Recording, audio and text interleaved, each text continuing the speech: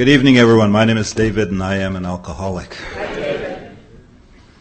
About a month ago, I got a call from a man named John, and he asked me if I'd be willing to speak at this conference.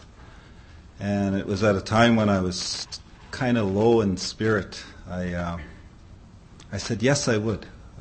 It would be an honor and a privilege.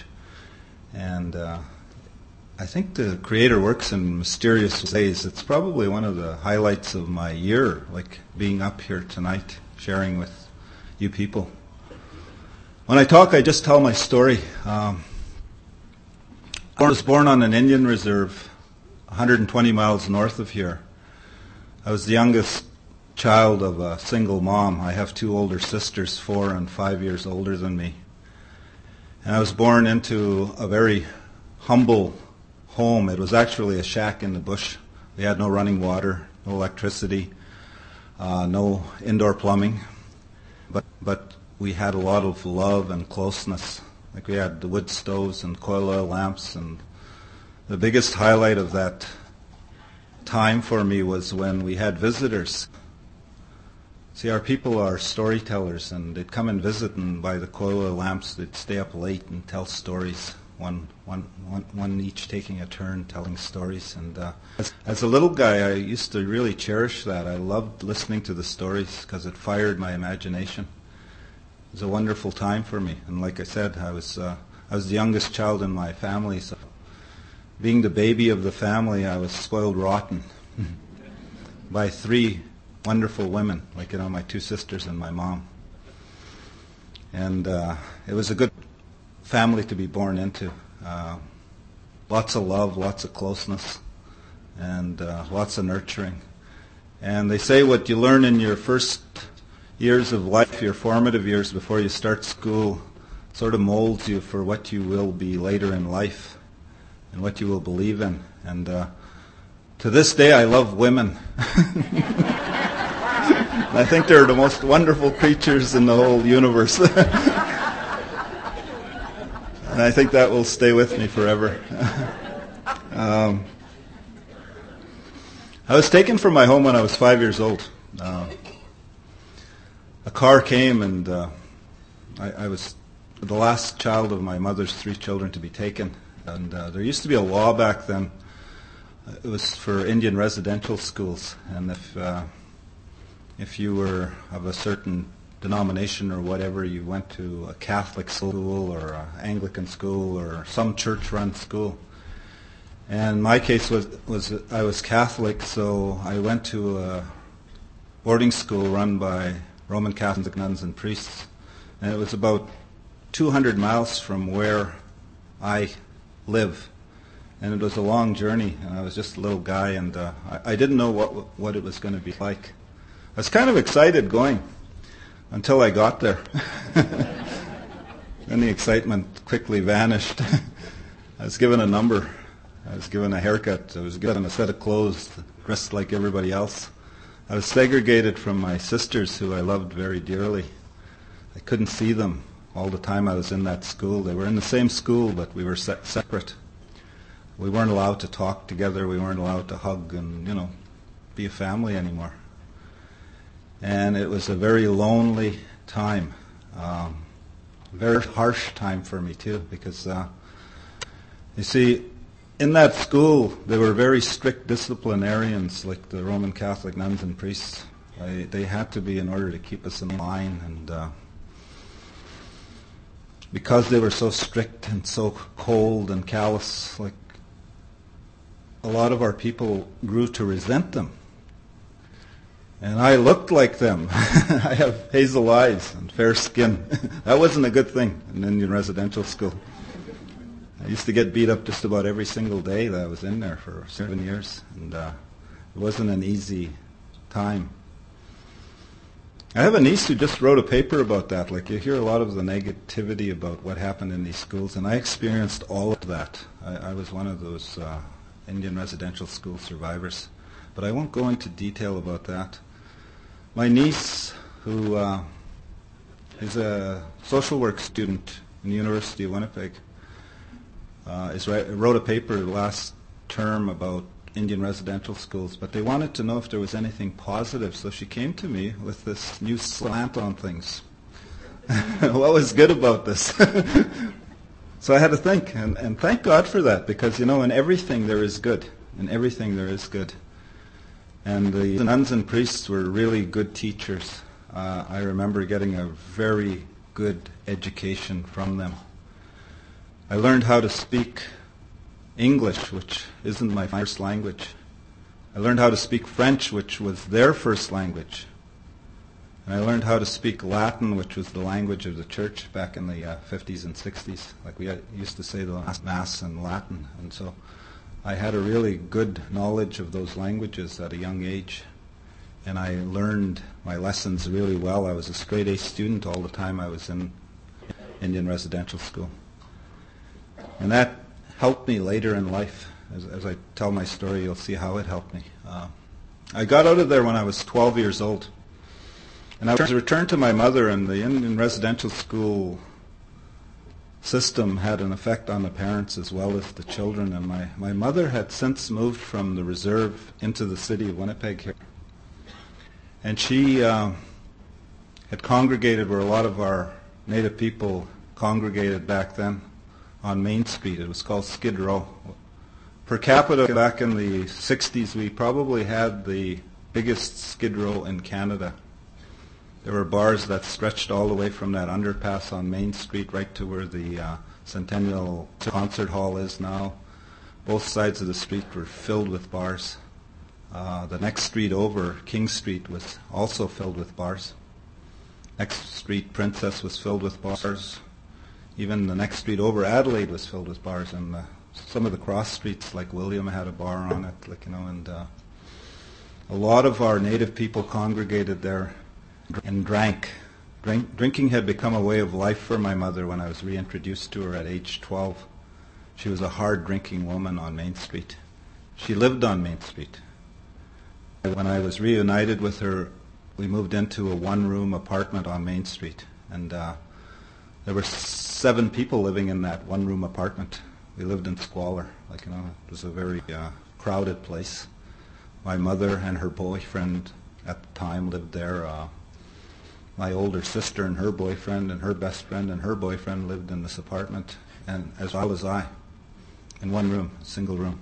And I remember starting school in Winnipeg, and that feeling of isolation that I felt in Indian residential school. By not being Indian enough, I felt the opposite in white school, because now I was too Indian. I spoke with an accent. I dressed very poorly. My mother bought me one set of new clothes for the whole school year. That's all she could afford. And I wore the same clothes pretty well every day to school, and when I went to school, I saw other kids that got to change every day. I invited one of the boys from my school home when I was young, and he was in shock when I showed him where I lived. He couldn't believe anyone could live in a one-room apartment with 7 people. And I didn't know this was strange, because before coming from residential school, I lived on the reserve in a little shack, so it was no big deal, like living in an apartment with plumbing and electricity. I thought that was pretty good. Till I found out that where he lived, his room was the size of our room. He had it all to himself. And he had a mother and a father and a nice big house. Had lots of clothes. And I felt for the first time a tremendous feeling of shame. I was really ashamed to go back to school after that, because I figured he'd tell everybody in the school, how I lived, where I lived. And I never invited another boy from my class home after that. As a matter of fact, I started skipping school. I didn't want to be in school. One of the reasons I started skipping school was because at that early age, when my people drank, I used to sneak drinks from them. And I felt the effect of alcohol at that young age. That strange sensation, that seemed to be an allergic reaction. It went through my whole body. Then that obsession of the mind kicked in immediately. I think from the first drunk, I was an alcoholic. I remember desperately wanting more. Even though I got violently ill the first time I got drunk, First time I got drunk, I saved up $2. Back then, they used to sell 26 big bottle of wine, like a 26-ounce bottle of wine for 90 cents in the liquor commission. But at the bootleggers, it was $2. Since I couldn't buy it at the liquor commission, I bought my first bottle of wine at the bootleggers for $2. It was called Jordan Brandvin Sherry. It had a kick, commonly known as Goof. I got gloriously drunk. I remember going into my little apartment where I lived and laying down on the cot that I had in there, and the room started spinning, and I got up and I was violently ill, and I started throwing up, and I thought, oh my God, I'm going to die. And my people, who are hard-drinking people, just looked at me and said, drink some more, you little bugger, that'll teach you. There's no sympathy, you know. So I did. Like at the next opportunity, I drank again. And every opportunity after that, I desperately needed more. And as a young man, like I start missing school, I start getting in trouble with the law. And as a juvenile, like I ended up with 56 charges on my juvenile record. I was a really bad boy. And I got caught 56 times because I was under the influence of alcohol or in a state of blackout. I used to be so desperate for drink, I'd stand outside the bars on Main Street and wait for my mom to come out at closing time. And when the people came out at closing time, they'd buy vendor beer. And they'd line up outside the bar and wait for taxis and try hail taxis. And when a taxi would pull up, a whole bunch of people would rush that cab and try claim it as their own, like, you know, because they wanted to get to wherever they were going. And when they did that, sometimes they'd leave their beer unattended. And me being young and agile, I'd grab a case of beer and run. Because with a case of beer, I could get into any drinking party. Didn't matter if I was 13 years old or how old, like, you know. They'd see me with the 24 and they'd say, come on in, join the party, you know. Not necessarily because of me, but because of what I had. And that lasted for a while, but then pretty soon people remembered who I was and saw me in the crowd and they beat me up or kill me or whatever, like, you know, for stealing their beer. Just to let you know how desperate I was, I'd stand outside the liquor commission in broad daylight, and I'd wait for someone older, more feeble than I, to come out with a bottle. And sometimes in broad daylight, I'd just walk up and snatch that bottle from that person and run, because I desperately needed to drink. That was from age 12 on, like, you know. Finally, I got into so much trouble as a juvenile that they used to lock me up in a place called Vaughan Street Detention Center. It's across from Memorial Park. It's the old Vaughan Street Jail. It's a historical building now. People can go on tours in there during the summer. And I want to go one of these days because I have a history there.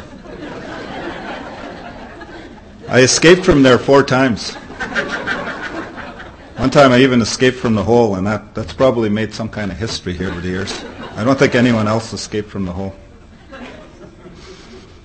For those of you who don't know what a hole is, it's a dank, dark place in the basement, usually very secure. Has a steel door, cement walls.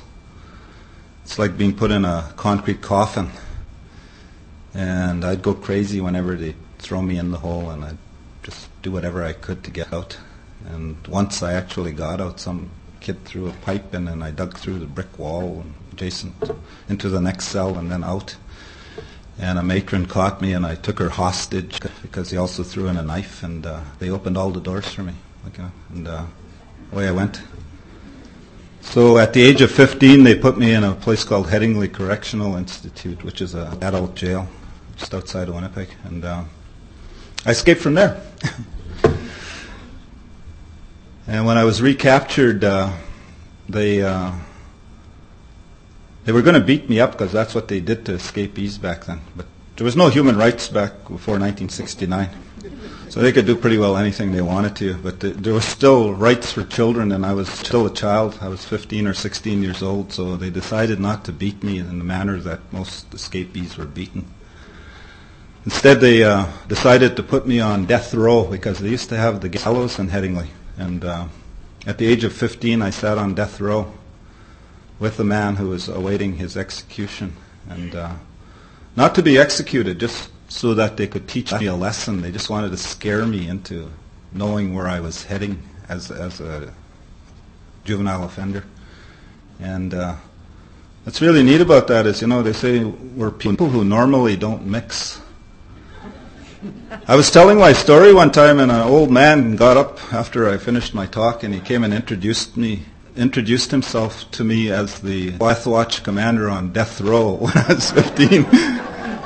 He became my best friend. I love the man to this day. He's a member of my group, and he actually asked me to sponsor him at one time. Miracles, eh? I went from there to a place called Maximum Security for Juveniles when I was 17. It was an escape-proof place they had built in the center of the women's jail in Portage la Prairie. It was for juvenile offenders who were going to be transferred to the penitentiary system. At the age of 17, I was transferred there. And while in there, they used to give us a piece of paper about the size of this. And first of all, when you went in, like you were put in there naked. It was like a cage, like you see in the zoo, like steel cages. And they had a mattress on the floor, and they put you in naked. If you behaved yourself for one day, you could get a pair of shorts. If you behaved yourself for 2 days, you could get a blanket, a pillow, and something else. There was 5 things you could get. You never got clothes, never got shoes, anything like that. Just a pair of shorts, a blanket, a pillow, a sheet, And if you messed up, they took everything away from you again. And you stayed in that little cage, and they fed you in that cage. And if you wrote on this piece of paper each day, you got fed. If you didn't write on it, you didn't get fed. That was the deal. And it was really harsh. And the kids that were in there were given Valium to keep them docile. And again, I thank the nuns and priests, because I read up on Valium and I found out that it was something that was a muscle relaxant. It made you, very relaxed. And I didn't want to be that, because I always needed my wits to stay sharp in order to escape if I got the opportunity, but I never got the opportunity. So most of the kids would write on this paper, F off, F off, F off, and a bunch of obscenities. While I, in turn, used that education the nuns and priests gave me and wrote very eloquent letters to the superintendent of the Home for Boys in Portage la Prairie. A place where I'd never been. It was an open setting, and I'd never been locked up there ever. It was either Vaughan Street Jail, which was like a dungeon, or Headingley, which was like another dungeon. And I pleaded with them to give me an opportunity to be sent there instead of sent to the penitentiary. And while I was writing these letters, they tested me. They gave me 2 tests. They gave me an IQ test. And at age 17, because of the education the nuns and priests had given me, I scored genius on my IQ test. They gave me another test called a Horshack ink blot test, where they flash cards at you with little ink blots, sort of. And on that test, I scored a maturity level of age 5. I was a 17-year-old genius with a maturity of a 5-year-old. And because of the results of those 2 tests, they allowed me to have a hearing where they told me that if they were to give me a chance to go to the Home for Boys, I was to be an angel. I wasn't to fight, and fighting was in my nature.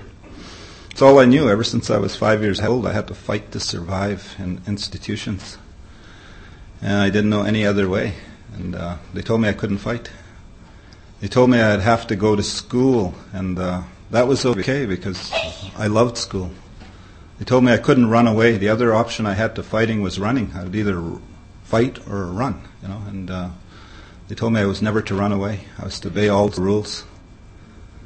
And if I was to abide by these rules till my 18th birthday, they'd review my case and possibly not transfer me to adult court. And the reason I desperately wanted that was because I heard the horror stories of the kids that were transferred to the penitentiary.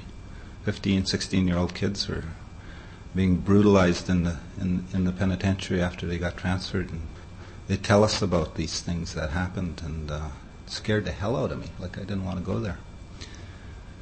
So I got the deal, and I got to go to the Home for Boys, and I made it till my 18th birthday, and I didn't get in any trouble. I got in one fight. It was with a guy who saved my life just an hour before. I was drowning in a lake after falling into the water, like I was water skiing, and I hit the water at a really high speed and was kind of dazed, and I got stuck in some soft mud or whatever at the bottom of the lake, and I was thinking, and this kid jumped out and pushed me up and out of the muck so I could survive. And a little later we were standing in line. Back then they used to give us tobacco, we were allowed to smoke, even kids, like they give us tobacco to roll. And I was rolling myself a cigarette, and he come walking up and he slapped my hands and knocked the cigarette out of my hands. And without thinking, I just automatically got in a fight with him. And he just saved my life. The reason I'm telling that story is because he's one of us now. I don't know if he's in the crowd, but thank you for saving my life. I'm sorry that I got in a fight with you.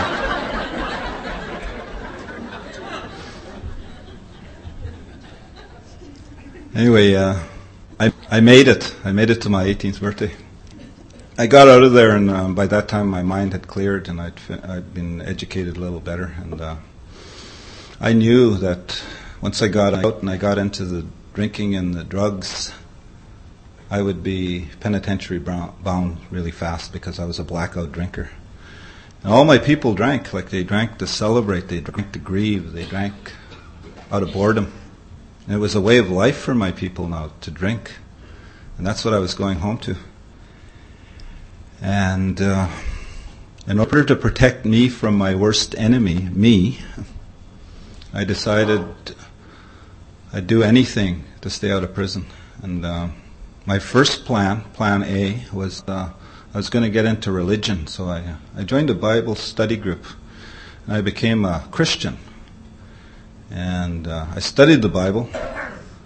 But we alcoholics do things to extreme. We're not like normal people. I was one of these Bible study people that went around with a Bible everywhere I went and preached to everyone I met. And you got to remember, my people are a bunch of gypsies, outlaws, tramps, and thieves. They don't like being preached to. Pretty soon, when they'd see me coming, I'd see the drapes close, I'd hear the locks click shut, and I'd be standing there knocking with my Bible, and no one was answering the door.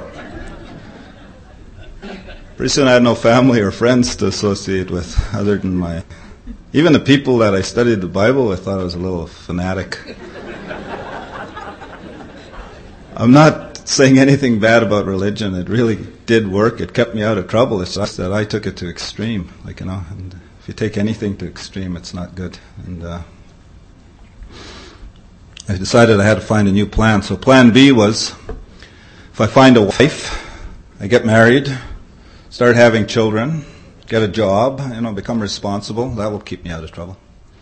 So that was plan B. So as a teenager, I found a teenage wife, and we start having babies. I couldn't marry her till she turned 16. She was 15 when she had my first child, 16 when she had my second child, 17 when she had my third child, and then someone said, "Hey, take it easy, David, you're going to wear out your poor wife." And I said, "Yeah, okay." So we stopped. And I got a job, and I worked hard, and I was really successful in anything that I did. And I trained with a millionaire here that comes from Winnipeg, like in one of his factories. He's a fashion person, and in 2 years I was running one of his plants at the age of 20.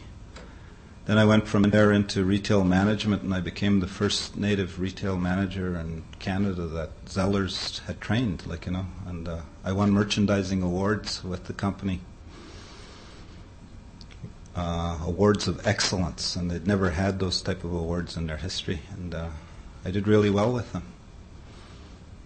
But in that time that I was married to my young wife, like she was growing up, she saw her classmates and friends graduating from high school and getting into relationships age appropriate, or just starting their careers.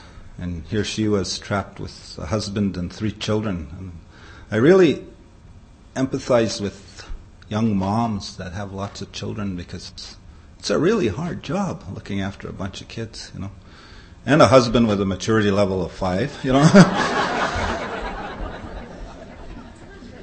Anyway, my wife got restless and she started going out to the bars because I wasn't home very much. I worked till 10 o'clock every night in the department store, and she'd sneak out and go to the bar and, hang out with her friends, get a babysitter when she could.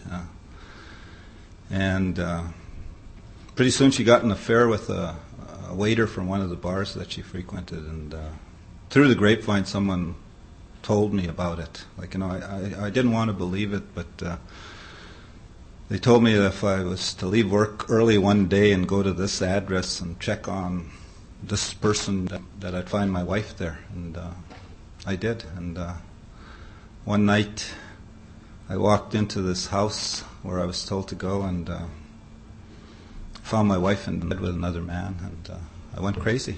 I was prone to violence.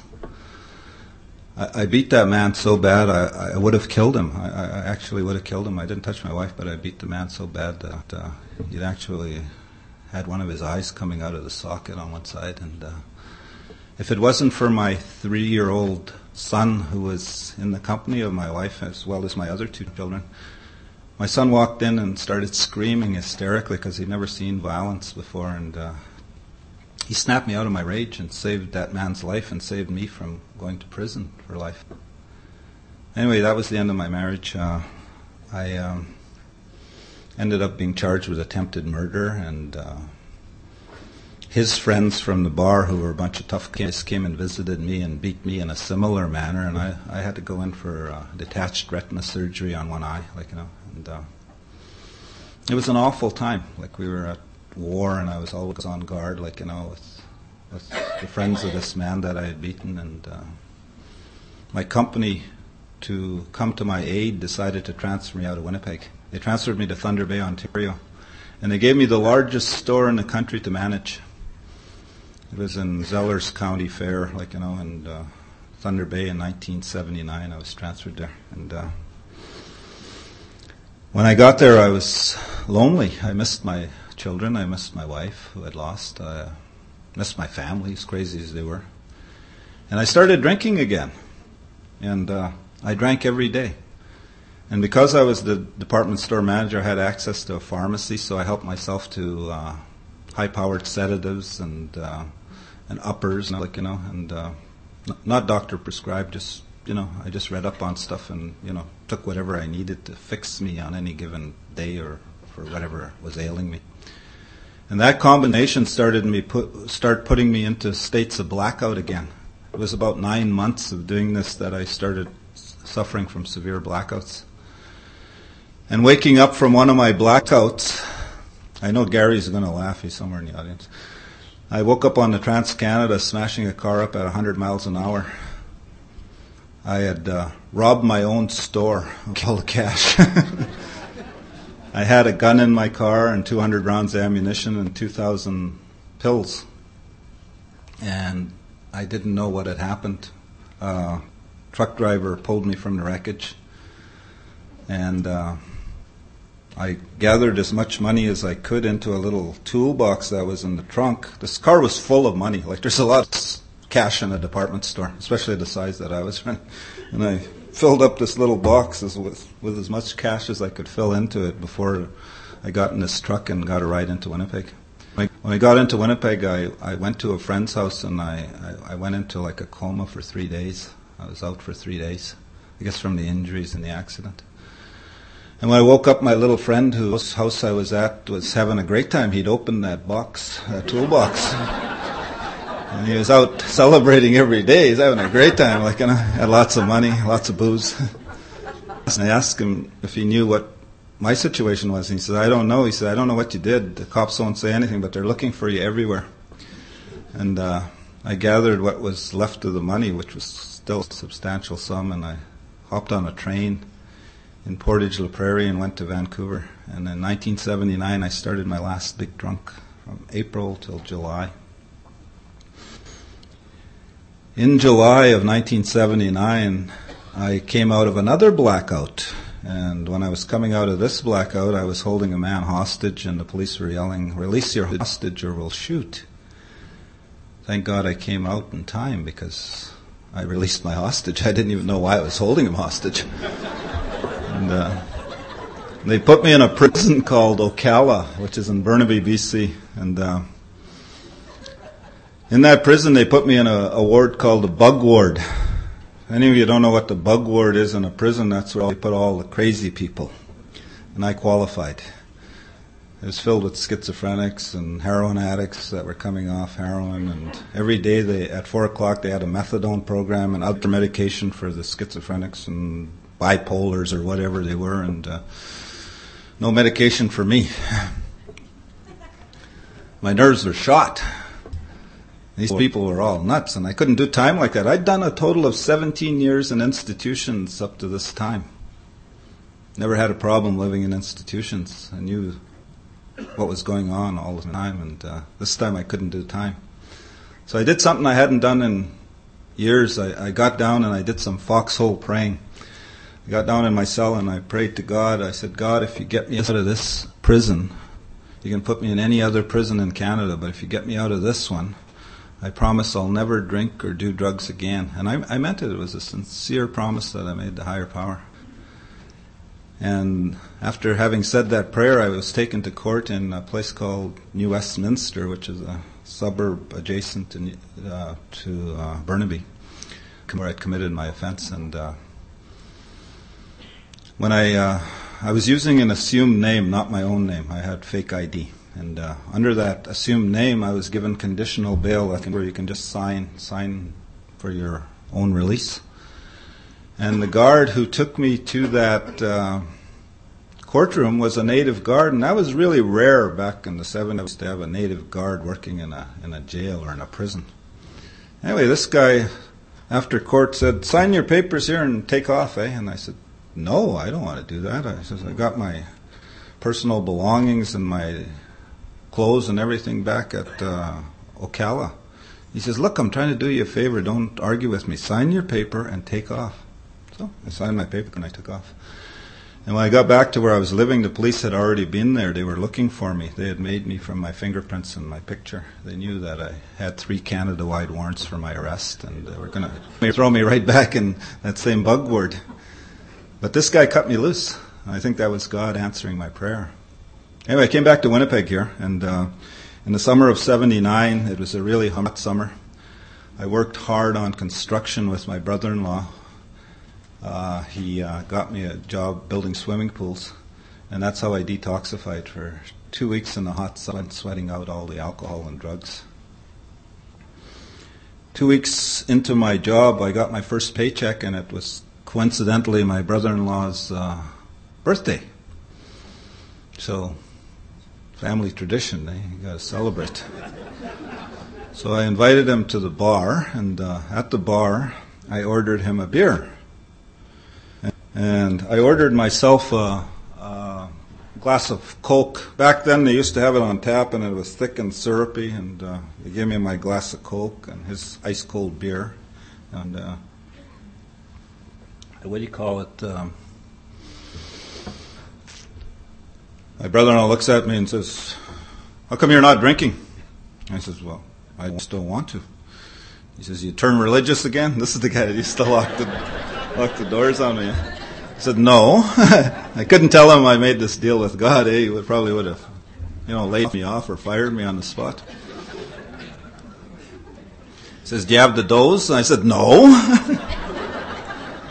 He says, "Well, then you have no excuse not to drink." I said, "Well, I just don't want to drink."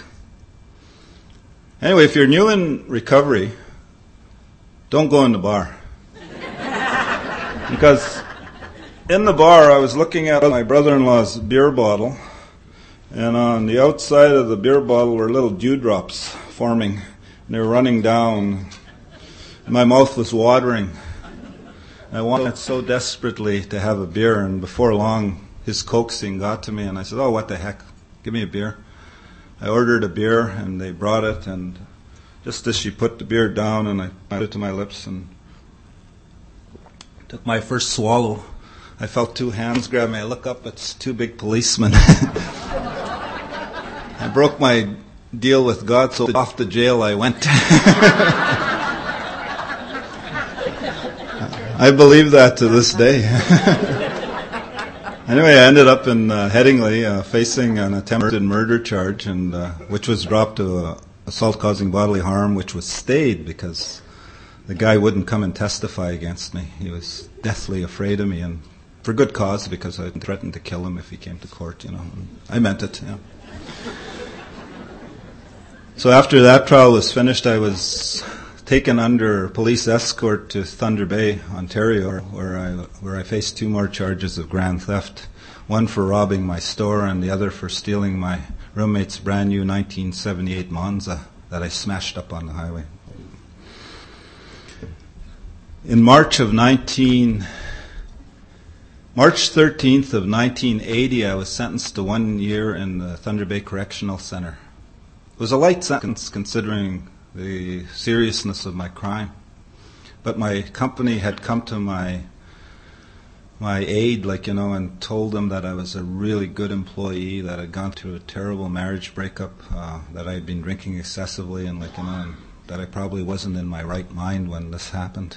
And they said they'd be willing to take restitution for the money lost, because a lot of the money was recovered in that car, the majority of it. I got 1 year, a 1 year sentence. And I went into that jail afraid for my life, because as the department store manager in Zellers, I used to arrest shoplifters for petty crimes. And when you arrest people and they go to jail and you show up in jail, well, it's not a safe place for you. So I went in very anonymous. I got in there, and I worked on. I worked in the kitchen early in the morning. I got up 5 o'clock quietly before everyone else did, so they wouldn't use my name. I worked out on the weights. I worked out excessively. We do things to extreme. I used to pump weights every day, and I got up to pumping 250 pounds on a curling bar each day, and it was out of fear. I used to run track every day too. They had a track in the prison, and I kept in top physical shape because I thought I might have to fight for my life in there. Then one day, I was looking out the window. It was a Tuesday, and coming into the prison were a whole bunch of good-looking women. They say this program works by attraction rather than promotion. I asked the guy next to me who these women were, and he says, "Oh, those are AAs." And I says, "What the hell are AAs?" He says, "Oh, they belong to a program called Alcoholics Anonymous. They're coming in for the open meeting with the prisoners." I said, "Really?" He says, "Tell me about these meetings." I says, "Is it a torture thing where they're behind bars over there and we're over here?" And and he says, "No, they're all in the same room with you." I said, "Really? What else?" He says, "Well, they bring in coffee and donuts and sometimes cake if there's a sobriety birthday." I said, "What's that?" And he said, "Well, if you stay sober for a year, they give you a cake." I said, "Oh, really?" And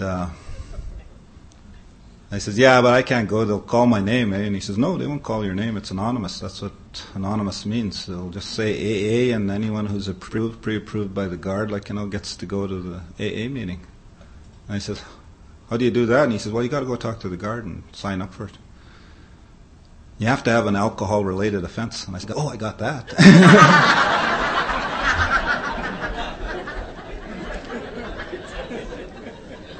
Then he said something that was the clincher. I think it was a little bit of promotion on his part. He was a member of Alcoholics Anonymous, and he says, "After the meeting, David, those women will come up. Some of them will shake your hand. Some of them will actually give you a hug."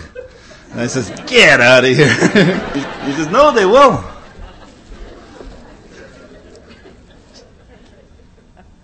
So I went to my first AA meeting for coffee, donuts, and women, not in that order. And sure enough, after the meeting, back then I was young. I had all my hair. I didn't wear glasses, and I had these beautiful green eyes, and Every one of those pretty girls gave me a hug. So I wanted to keep coming back. And I did. Still do. But the deal was that in order to go to that meeting, I had to go to another meeting with just the guys. I didn't like that meeting. I used to sit there and be kind of bored and wish it was over and want to get back to my unit. Until one day I was given the greatest gift one alcoholic gives to another. There was this big native guy that used to be in the weight pit with me. He used to work out. He's one of the strongest guys in the jail, and everyone respected him. It was his turn. We were only 7 in the group, and it was his turn to tell his story, And we have an anonymity clause, anything you hear here, whoever you see here, when you leave here, let it stay here, that kind of thing. Well, he took it one step further. He says, I'm going to tell my story today, and if any of my story gets back out into population and I find out who said something, I'm going to kill that man. And I think, wow, I'm going to listen to this guy. So I did. I listened to him. And again, he gave me the greatest gift. He said, I walk around pumped up, playing this tough con all the time, no one messes with me, I don't mess with anyone, I'm going to do solid time and go home alive. And I was identifying with all this tough guy stuff because that's all I knew, living in institutions for the 17 years that I spent there. Then this guy said something that touched me way down deep inside. I call it the pure truth that is shared from one alcoholic to another from the heart. He said, when the lights go out at night, he says, and I'm alone in my bunk, and I think of my children out there and my wife and my loved ones, he says, I get so damn lonesome in here. He says that sometimes I cry myself to sleep quietly. And that's what opened my ears, because Big Tough Dave, who played the role of tough guy, would do exactly that at night. I think of my little kids, my wife, my crazy family. I was lonesome, and I'd cry myself quietly to sleep. No one ever knew that. But this guy, by opening up and sharing honestly and openly from the heart, touched me in the heart. And after that, I started listening. I think that is the real gift that one alcoholic gives to another, when you can connect with someone. I went to meetings after that, and I paid attention. And in one of the meetings, I told you I scored genius at age 17 on an IQ test. Well, in Alcoholics Anonymous, I heard something that was pure genius. Someone said, if you don't take the first drink, you won't get drunk. And I said, wow. I said it backwards, wow. You know what? It made complete sense to me. That was pure genius. I held on to that like a life preserver all these years. I've never taken the first drink, so therefore I've never gotten drunk. And, I got out of that prison, and the guard that put me on the bus at midnight on a Friday, I got federal parole from a provincial jail. That's very rare, but the guy in the parole board chair was a member of Alcoholics Anonymous, and when I went up before the parole board, they asked me what I was doing about my alcohol problem, and I told them I was going to AA, and the guy asked me, what do you do in AA? I said, I'm the chairman. I was the chairman for my group that month. And it sounded good. Anyway, it got me out of prison. I came back. I got put on the bus by this member of Alcoholics Anonymous who was a guard that worked in the prison there, and he said to me before he put me on the bus, he said, David, could you promise me 3 things, that you'll do 3 things for me just once? I said, what's that? He says, when you get home, can you say no to the first drink? And I said, yeah, okay. And he says, can you look up Alcoholics Anonymous? And I said, yeah, okay. And he says, can you go to a meeting? And I said, yeah, okay. He said, I just want you to do that once, he says, just once for me. Promise me you'll do that.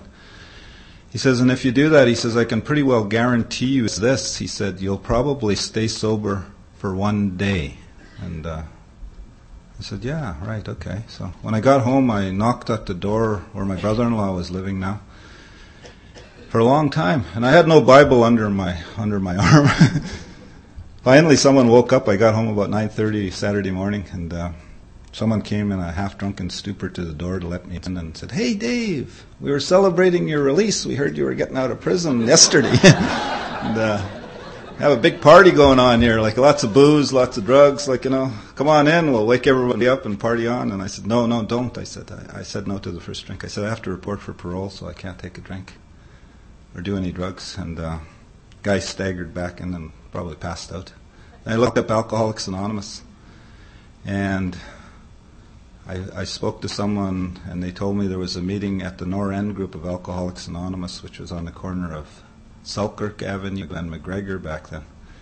And they told me to go there at 8 o'clock in the evening so I wouldn't have to walk into a big crowd of people because the meeting didn't start till 8:30. And I walked in there at 8 o'clock, and there was a guy named Al Nobis. I'm breaking his anonymity because he's in a big meeting in the sky now. And he shook my hand. He welcomed me. He says, "This your first meeting here?" And I said, "It's the first meeting on the street." I said, "I've been going to AA while I was in prison. I'm on parole." I said, "But I don't want to talk." He says, "Well, that's good." He says, "You don't have to talk. It's a speaker meeting. You just have to sit down and listen." Yeah, so guess what? That was my in for AA, For my first year in recovery, all I did was go to speaker meetings because I didn't want to talk. You people looked too good, and I had too much shame and guilt and remorse for the things that I had done, messed up my life. I didn't want to talk. So for my first year, I went to nothing but speaker meetings. And guess what happened? I learned to listen, and I listened to learn. But something beyond that happened. Like they say, there's a word called salvation that means, one of the definitions of the word salvation is going home. And in those meetings, listening to you people share your stories, I walked a mile in your shoes, and it took me back to a time when I was little, in my home on the reserve. And people told stories in my home about life experience, about some were funny, some were tragic, some were scary. And in AA, I was taken back to that time, and I think I started maturing from that time on, from the day I walked into AA. So if that's true, I'm about 35 years old now. Yeah. I did a lot of things wrong in early sobriety. I read the book from cover to cover because, you see, I'm a genius. Put it on the shelf, never retained anything. I looked at the steps and I read them, but I never worked them. I was afraid to work them, especially 4 and 5. See, I was a career criminal as a youngster, and into my young adult life. I lived on the other side of the law. I stole to survive, and I did a lot of horrendous things to survive on the streets. And there was no way I was going to write these things down on a piece of paper and share them with another human being. I thought they'd put me in prison for the rest of my life, so I avoided those steps like the plague. And untreated alcoholism will kill you, and it almost killed me. 3 years into this program, I was suicidal. I had found a new girlfriend who ran away and had an affair with some guy in Vancouver and got pregnant, and it was the end of the world for me. I was sick inside. I was sick. I couldn't live with a drink or without a drink. I was at the terrible, terrible place emotionally. And when I finally got up enough courage or resolve, I was going to take my own life. It took me 2 weeks of firm resolve, isolating myself, and I found a building downtown in Winnipeg across from the St. Charles Hotel, same side of the street on Notre Dame, and it was 13 stories high, and I was going to jump off that building because there was a fire escape that you could reach from the ground, and you could climb all the way up to the top of that building. Still there, still the same fireplace, fire escape, yeah. And I go by it just about every day now as I go to meetings, and I remember that. I never want to forget that. I walked down there, and I remember walking past Skid Row where I grew up, and when I got a block from that building,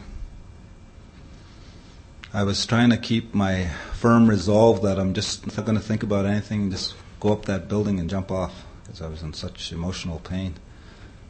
Then I believe God spoke to me in my mind, because in my mind I heard a question, and the question was, David, when you have 3 beautiful children, when they grow up, do you think they'll solve their problem the way you're about to solve yours? And in that instant I broke into tears, like I literally stood at the turning point, like, I couldn't move, like I was a block from this building, it was to my right. And I started crying and just sobbing, and to my left in a basement was the Assiniboine group of Alcoholics Anonymous on Lombard Street back then in 1983. So instead of going up, I decided I was going to go in one more time and see if there was some answer there for me. And I walked into this meeting early, and there was a man named Basil. He's in the big meeting in the sky now. He shook my hand, and he saw tears in my eyes, and he asked me if I wanted to talk. And I said, no, I can't talk. Too emotionally distraught. He said, that's okay. He says, sit down, it's a speaker meeting tonight. It was a Saturday night. So I got to sit through another speaker meeting. Then after the meeting, there was a little old man. He must have been about 100 years old, I thought. He shuffled up to me, and he had in his hand a grapevine. He says, hey fella, this is the last grapevine. You want to help the group out? And I said, sure. I dug in my pocket and got all my change. He said, it's only $1. I said, no, here, take it all. I said, I don't need this where I'm going. And he stood there, and he wouldn't leave, he shook his finger at me. He goes, I want you to read that now, And I said, yes, I will. Didn't go away. I want you to read that now, And I said, yes, I heard you, I will. I thought maybe he was deaf or hard of hearing, Anyway, he still didn't go away. He said, I want you to read that now. And I said, okay, and I opened it up. And I couldn't read because my contact lenses were all out of focus. My eyes were filled with tears. But in the center of this grapevine, there was a nice picture of dark clouds. And out of the clouds were coming little rays of sunlight. And it was a nice picture. And on the caption in big, bold, black letters, it read, hope today is joy tomorrow. And I balked at it. I said, God, I wish I had a little bit of hope. Because when I leave here, I might not make it home. I might go to that building and jump off. I believe God listens to humble prayers. Because I left that meeting and went home and shook rough that night. The next morning I woke up with a new resolve that I was going to study this book the way it was meant to be as a text. I was going to work those steps. And I did that. I joined a step study group because I know that this is a we program. This is not a me program. I'm powerless as an individual, but with you people in the higher power, I'm part of a we that works.